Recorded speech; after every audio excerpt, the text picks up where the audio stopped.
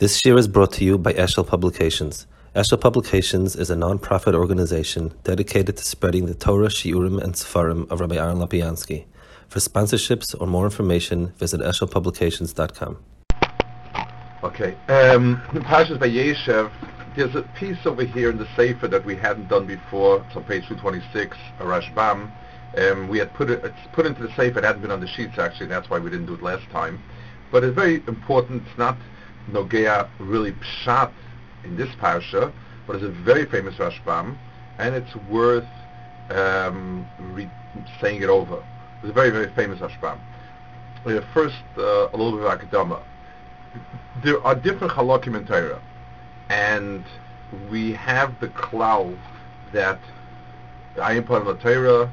There's mem ches, there's mem tes ponim, like this way, and mem tes ponim this way. There are many different facets, and they can all coexist. They also do not have to exist in any given parasha, except for pshat. Pshat has to exist, and the Gemara says ein mikra yitzadei pshuto. Now, what is pshat is tricky. Let's explain something. If I say that somebody has a chip on his shoulder, is the pshat that he has a piece of wood on his shoulder and and it's a muscle for something, or that word means the person is angry about something, upset about something? Well, the right way if you were translating he has a chip on his shoulder into Hebrew, you wouldn't translate yesh lo chatichat etz ala katef shelo. That would be wrong. The right translation would be that you would say who atzbani al mashu or something like that. So sometimes the literal translation is not pshat. If a person makes a comment very sarcastically, the comment is not literal. So the pashtus is the first meaning, or the better way to say is the primary meaning. Many times it is the literal meaning. Many times it is not that. Now, when it can't mean the literal meaning, for instance, let's go back to the chip on the shoulder.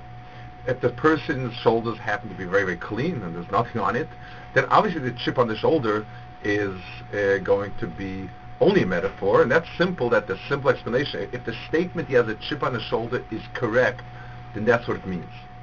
But let's say something is, let's say I say something that is true as it is. I say, I woke up to a gray and dark morning, where it literally was gray and dark. It was kind of fall and the winter, and it was kind of very gray and dark. So the literal translation is true. I'm not writing a book about the weather. I'm writing about myself and my mood and events that happened. So how do I explain, is the primary meaning the literal meaning, or is the primary meaning the content? It can go either way. You can take it either way. Sometimes it's more obvious, sometimes less obvious, and there's a room for real machlokas.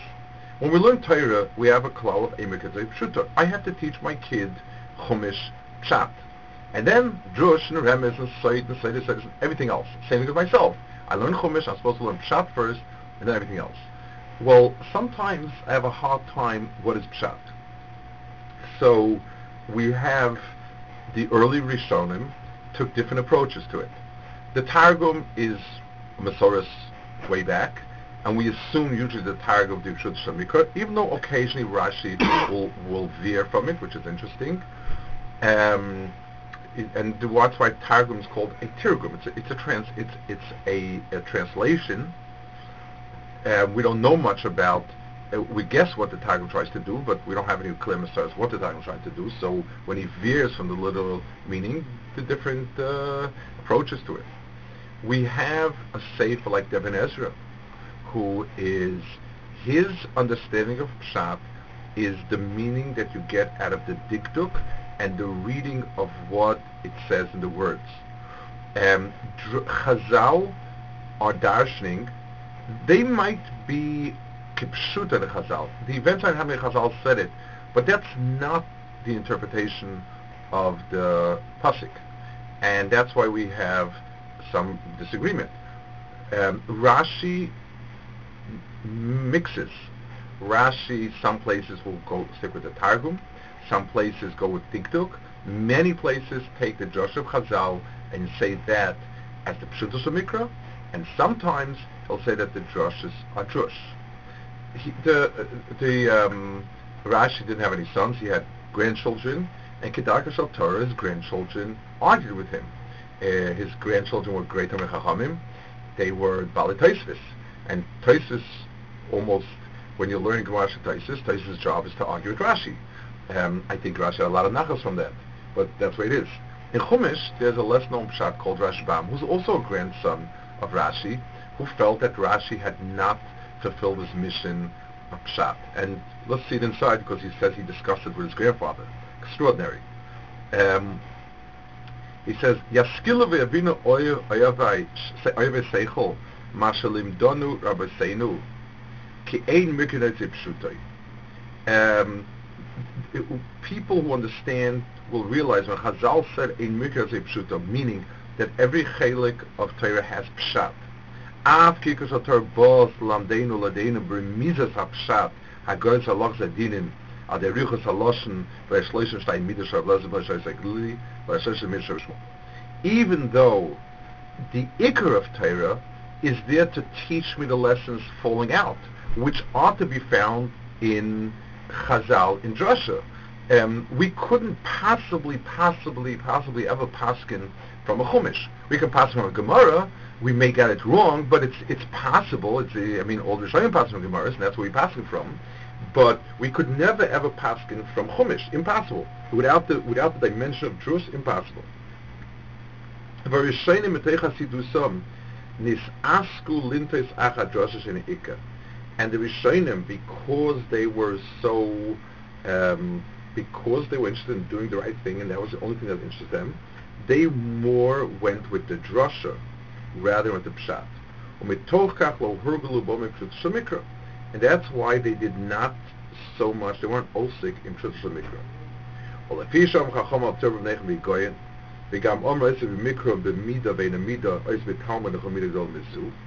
Being that Chazal cast some sort of hesitation about learning mikra for the sake of mikra, and that's why they were not so into pshutos mikra.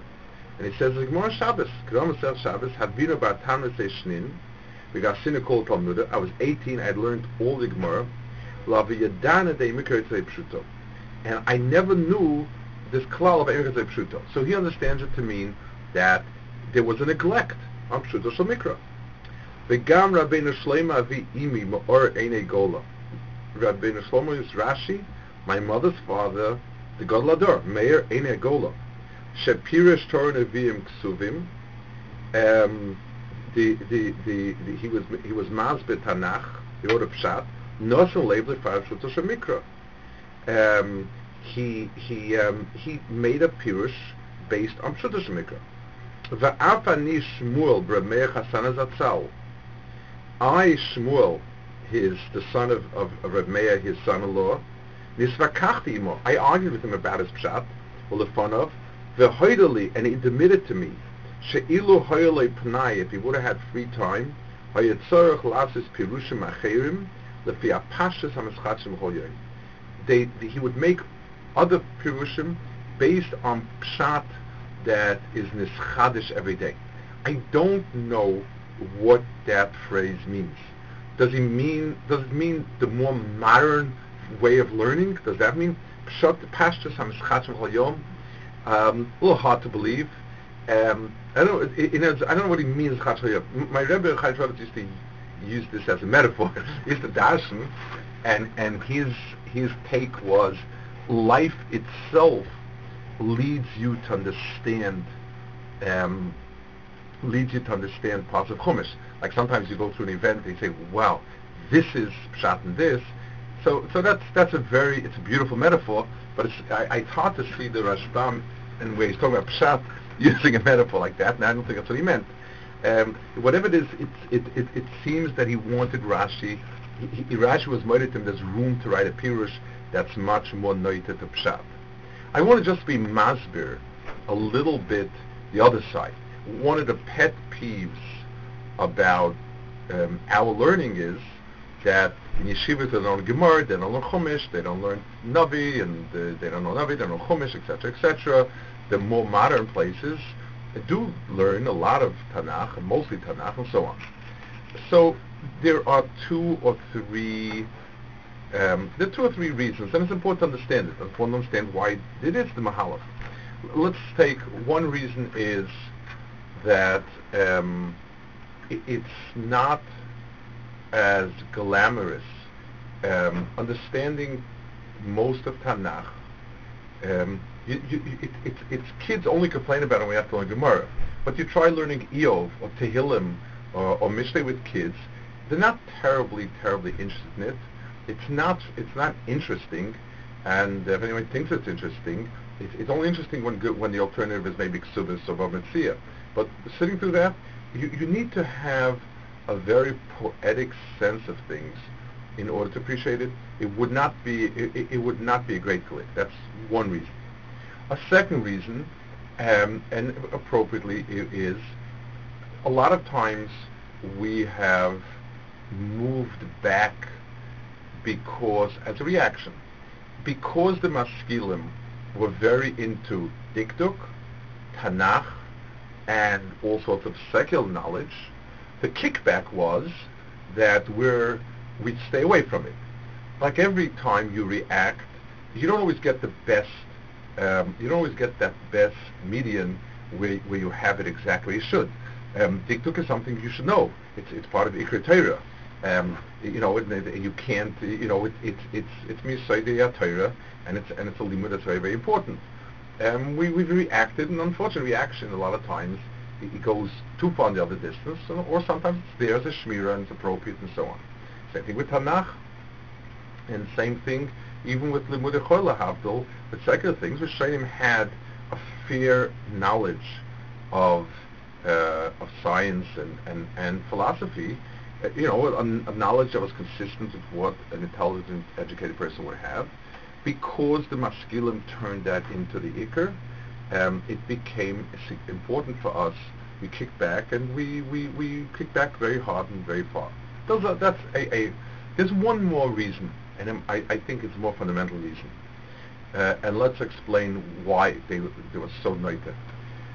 Tanakh is an open book, and you see it. The people who are big Tanakhistim teach Tanakh as if it was putty in their hands to make whatever they want from it.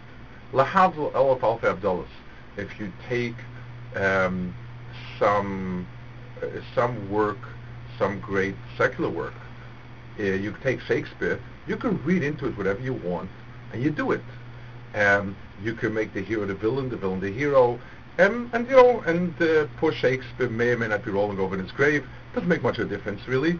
It's not, he did not have a monopoly on the truth, and therefore it's fine. And we're very impressed with a professor who gives a brilliant exposition on Shakespeare, whether you really think Shakespeare meant that, didn't mean it, didn't dream of meaning it, or meant the opposite. Doesn't make a difference.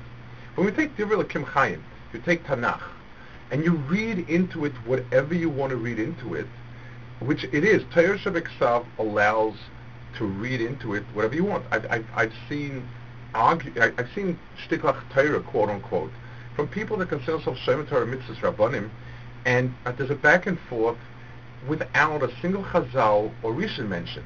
It's, I think Yitzchak is this. I would imagine Avram would react this way. I would think if I were Yitzchak I would do this. My sense about the pasuk is that Avram meant that, and it's wow. I mean, this is it's their Torah, and no shaykhs. I mean, the pasuk is kechayim b'yarayotza. So there's no truth. There's no emes. There's no Torah emes. Chazal gave us guidelines. When Chazal tell us that so and so is the Rosh and so and so is the Tzaddik, we know it. Let's give an example. Let's give a simple example. It's something that I personally sort of experienced. I was a young boy and grew up in New York when being Jewish or Frum wasn't that popular. And I used to get the Reader's Digest every month. That was considered one of the holiest works possible, and it was very, very good to read it. And, it was considered to be highly educated and from a Yesodei's Digest. And sure enough, one month they had an article about how wonderful the Bible is. And I was like, I was bursting with pride. Even the Reader's Digest was marking how wonderful Tanakh is. And I read it. I believe it was written by a conservative rabbi. I can't remember offhand. It might have been a Galach, but I think not. And maybe, and it goes about how eternal Torah is, and the truths that and the people that they picture are really eternal figures. For instance, Jacob is this sneaky, sly, shrewd, sort of unscrupulous business guy, always wheedling stuff. Esau is a little slower, a little dumber, nicer, wholesomer, honest, and always getting duped by his sly brother Jacob. But in the end, even though he gets very angry, he's forgiving because he's such a nice guy. I was reading, I said, "Oh, Mom, they got the story wrong. It's not, no." And it was like, and I couldn't figure it out. And then I said, "Oh, they probably don't have Rashi. That must be it. They never saw Rashi." So yes, you can read it. You can read Tanakh like that, and by reading so, you're being mahapet to emes. And then you're going to have a hard problem. Why? Because Baruch hated Esau so much. For the next, if you continue in Tanakh, Esau is the bad guy and Edom is the bad guy, and you have a lot of answering to do about that. Chazal gave us guidelines, mitzad, on a Masoros of what were the events. It's just like on the books. If you read the communist literature, they were fantastic.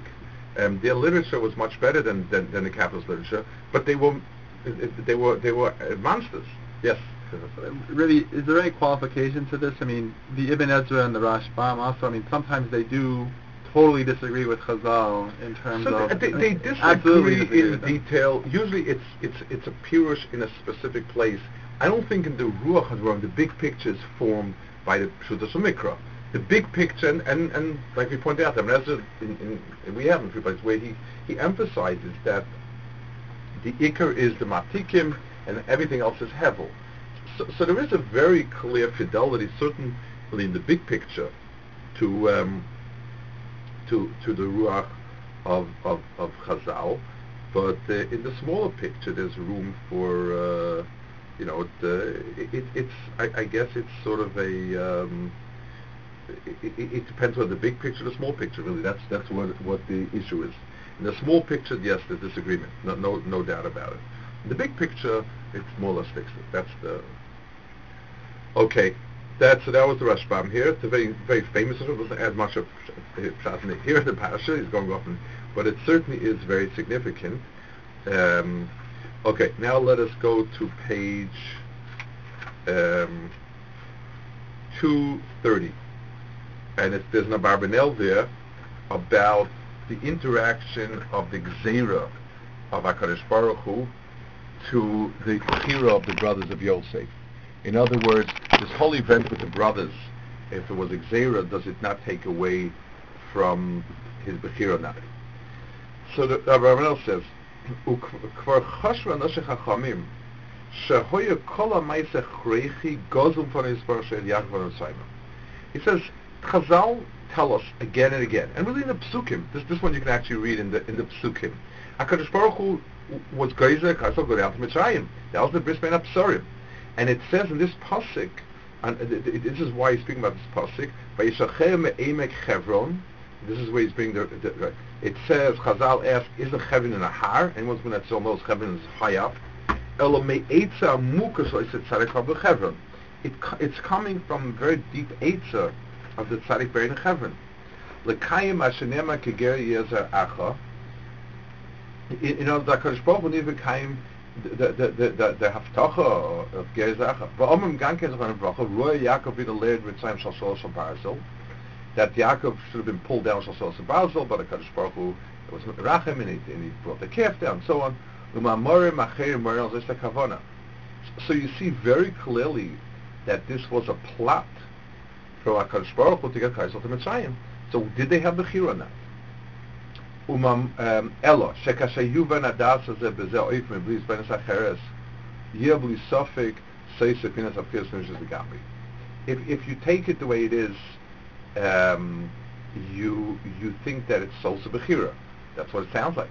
Well, the Kach Mashrosh Shamba Zekvina Tevu Shatachas HaKoil Kefi Agzer Lo Yikisi Yochechi. So you're left, if you just take it flat as it is, you're left with the bottom line that everything has to be, that everything is predetermined, and human free choice doesn't exist really. So he says, Omnam Hadvar Machalokim Vimilov Heim Efshorim Bechir Mamitim. He says like this: the Tachlis HaKolel, the bottom line that we will end up in Mitzrayim, yes, that had to happen. We did not have a choice not to end up in Mitzrayim. But he says, but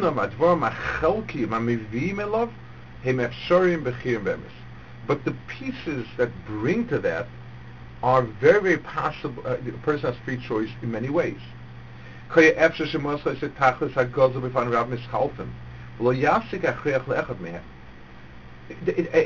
could have Yosef could have gotten sick, and therefore he'd have to go for medical treatment to Mitzrayim.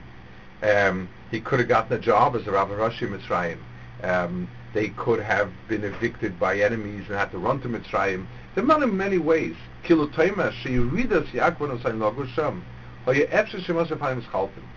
could have happened in many ways. Kulam efshariim b'chok hapalim also. All of them possible. So when Yosef's brothers sold him and they had to go after him, so on and so forth, that wasn't the only way the Gzera could have miskayim. True that the way they chose, this is the way it happened, but they could have chosen many ways for it to happen, and no one way is yes. And did it have to be Mitzrayim? Did they have to go to Mitzrayim? Interesting. I'm not sure because it says Eretz Lo Lahem. I don't know if that's correct. It's a good point. Uma Shomer Azal V'Oisam Mamor Zechatu B'Bchinas HaTachlis. They're talking about the Tachlis. V'chein Zochu V'Yashalcheu Me'emek Hebron Gzeres V'Rapsam Levad. V'chein Zochu it's a Roya Yaakov Es Mitzrayim Shal Shosha Bazel Horov Sheviim Sham Bolvad. Note, Chazal say that Yaakov should have been schlepped down, but Akash Baruch Hu made it easier. He said, he speaks about the hunger. Lo Yishar Meiser Achi Yosef. They didn't have to rival him. They could have gone down because there was simply no food in Eretz Yisrael, and then they could have gone to Mitzrayim and stayed. They could have all found Parnasa Mitzrayim. Uma Shenamach V'Efshoros Abchir Meiser Aprotiv V'Shnei Advarim Emes. So Abarbanel says a tremendous Yesodei. That's a Yesodei that is really, really agreed upon by all, by everybody in a sense. Ramchal speaks about it in his way. The bottom line of everything will be as HaKadosh Baruch Hu wants it to be. We have the free choice in how we're going to get there. Kulei Zakai and Kulei Chayev bring Mashiach, and like the same Mashiach will come. The question is, did we bring him down by Kulei Chayev or did we bring him down by Kulei Zakai? When two people are boxing, the game can end when A knocks out B or B knocks out A. Either one, the game will come to finish. The question is how. We believe in Bechira and specific Ma'asim. And the truth is, it sort of is the basic attitude.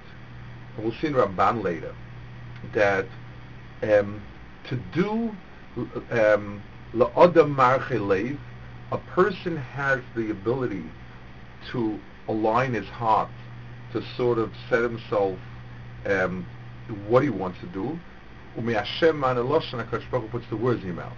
In other words, I have the choice to decide what to do and to act in that way. What happens, HaKadosh Baruch Hu chooses. We'll see in the Ramban soon. By the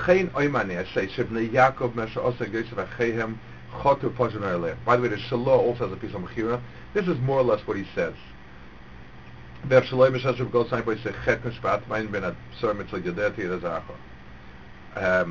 he says, our Pashas Mikates, I will Eska was a hetesh sheni masik mode or some person. So he speaks more about this at the end of this parasha. in pages 241 to 244, there's been a Sadigon and an Akeda that speak about this inyan of when do we say that the HaKadosh Baruch Hu's Gezerah overrides a person's Bechira, not if somebody was nigzah that he would die or be killed and I kill him, am I guilty or was it predetermined? They speak about this by Richuss, and very, very, very important, obviously. We won't do it today, it's at the end of the parasha. But more or less, we look at each one and we say it is correctly so. People have the choices to make, and the Rabbanel says the details of how it is, the details of how it happens is up to a person. Okay, next piece is the Ramban. The Ramban says, and this is sort of compliment. It says somebody found him and he's wandering in the field. He asked him, "What are you looking for?" and so on. He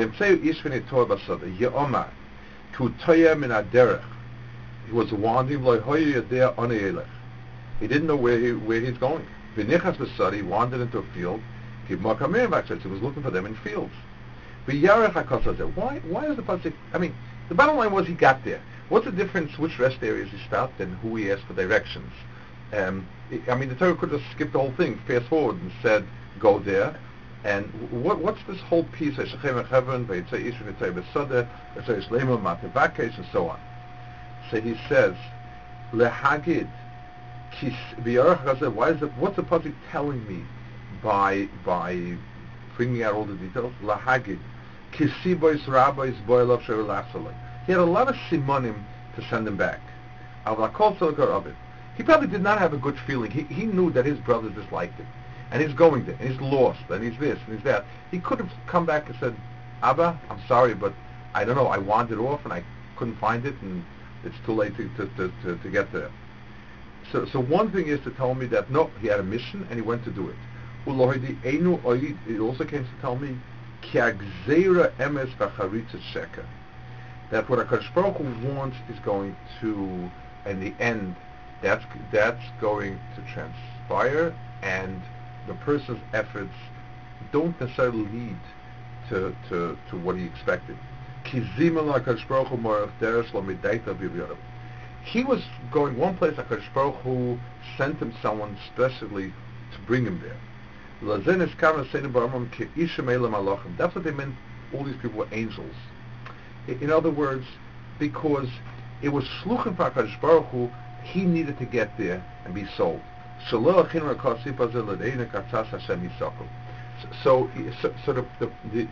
it's telling us that when HaKadosh Baruch Hu wants to bring something about, he makes sure it happens. So in a certain sense, it complements the Abarbanel we saw before. It's a person has the right to do, and he has the ability to do. He has the reshus l'sunei adam to do what he wants, and he gets schar and onush based on his efforts. What happens at the end? The man lashon, that's what in Yad Hashem, and therefore it's going to be something that it's not up to him. So his resolution, in a sense, is ma'asim are up to people, and bottom line results are up to HaKadosh Baruch Hu. Okay, we have another 2-3 minutes. We'll see one more piece of Sfarno on page 232. It says by Yisnak lo yisel amisei. They wanted to kill him. Sfarno, being a Baal Lashon, says there's a problem here. Hine Lashon nochel yora al hamtzolero. A nochel is a plotter. In modern Ivrit, a nochel is somebody who's a fraudster. He's a deceptive person. Why do you listen to nochel? A nochel is someone who's a fraudster. So he says nochel means to deceive, defraud, etc. Kamoya sheniklu lachem. Oma shechoshvu es Yosef belibam noichel lahamis. V'sheba aleihem loylider shloima limtzalem alila oy lachtiyam k'dei shekal laviyem oy yanisha kal yisbrach v'shol levada brach lebani. He says here, Sfona says here, a profound yesod. The right in grammar, we should have said vayinaklu oisel amisai. They plotted against him to die, to kill him. What's vayisnaklu? So he says vayisnaklu means they pictured him to themselves as a nochel. They demonized him. They turned him into a demon, and that's why they were able to do such terrible things to them. So he says they thought Yosef to be a nochel. The lashon hispa'el, the lashon, the tough is a grammatical construct of hispa'el, which means a reflexive act, to do to yourself. Vayisnakel also means they created in themselves, they themselves made him into a nochel. Yora al tzir adav v'nefesh, k'mo shata misnakesh b'nafshi. Mitzayer b'lvavcha mokesh al nafshi. Misnakesh nafshi means you are creating in yourself. So reflexive means you're doing something to yourself. V'loshen la miso sheyomis hu es achib, k'mo la says ch'maisam of Rubiz. Ubazeh hodia ma hoya lomoy b'yoysu kol tzadik gemurim at shayishmotze Hashem zikaron ech noadu leiv yachtav la'arges achiem alamachor v'nichmal aro. The Torah is telling us, how could they have possibly done it to a brother? It's such a terrible thing. And the answer is because they turned him into a demon.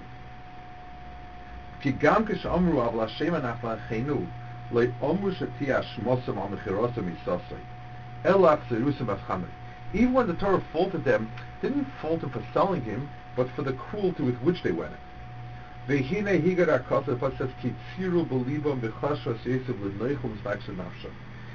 They pictured Yosef as someone who is trying to plot against them. Or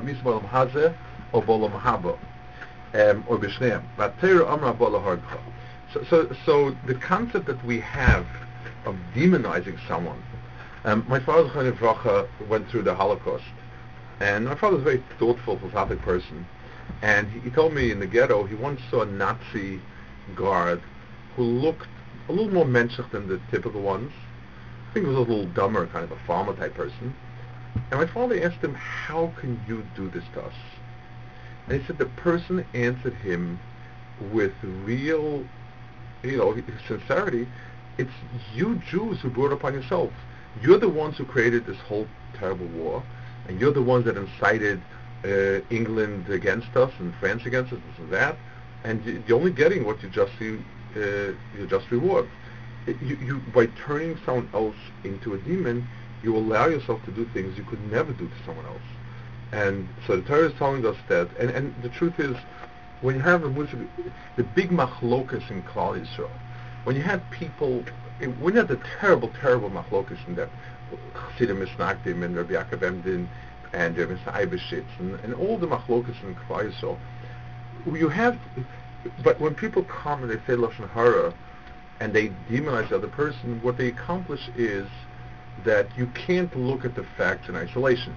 You can't debate point A, point B, point C. You say this person is a bad person, anything he does is bad, and it's a result of that.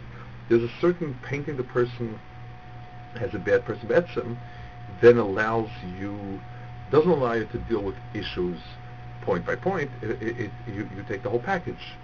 That was what the brothers did to Yosef.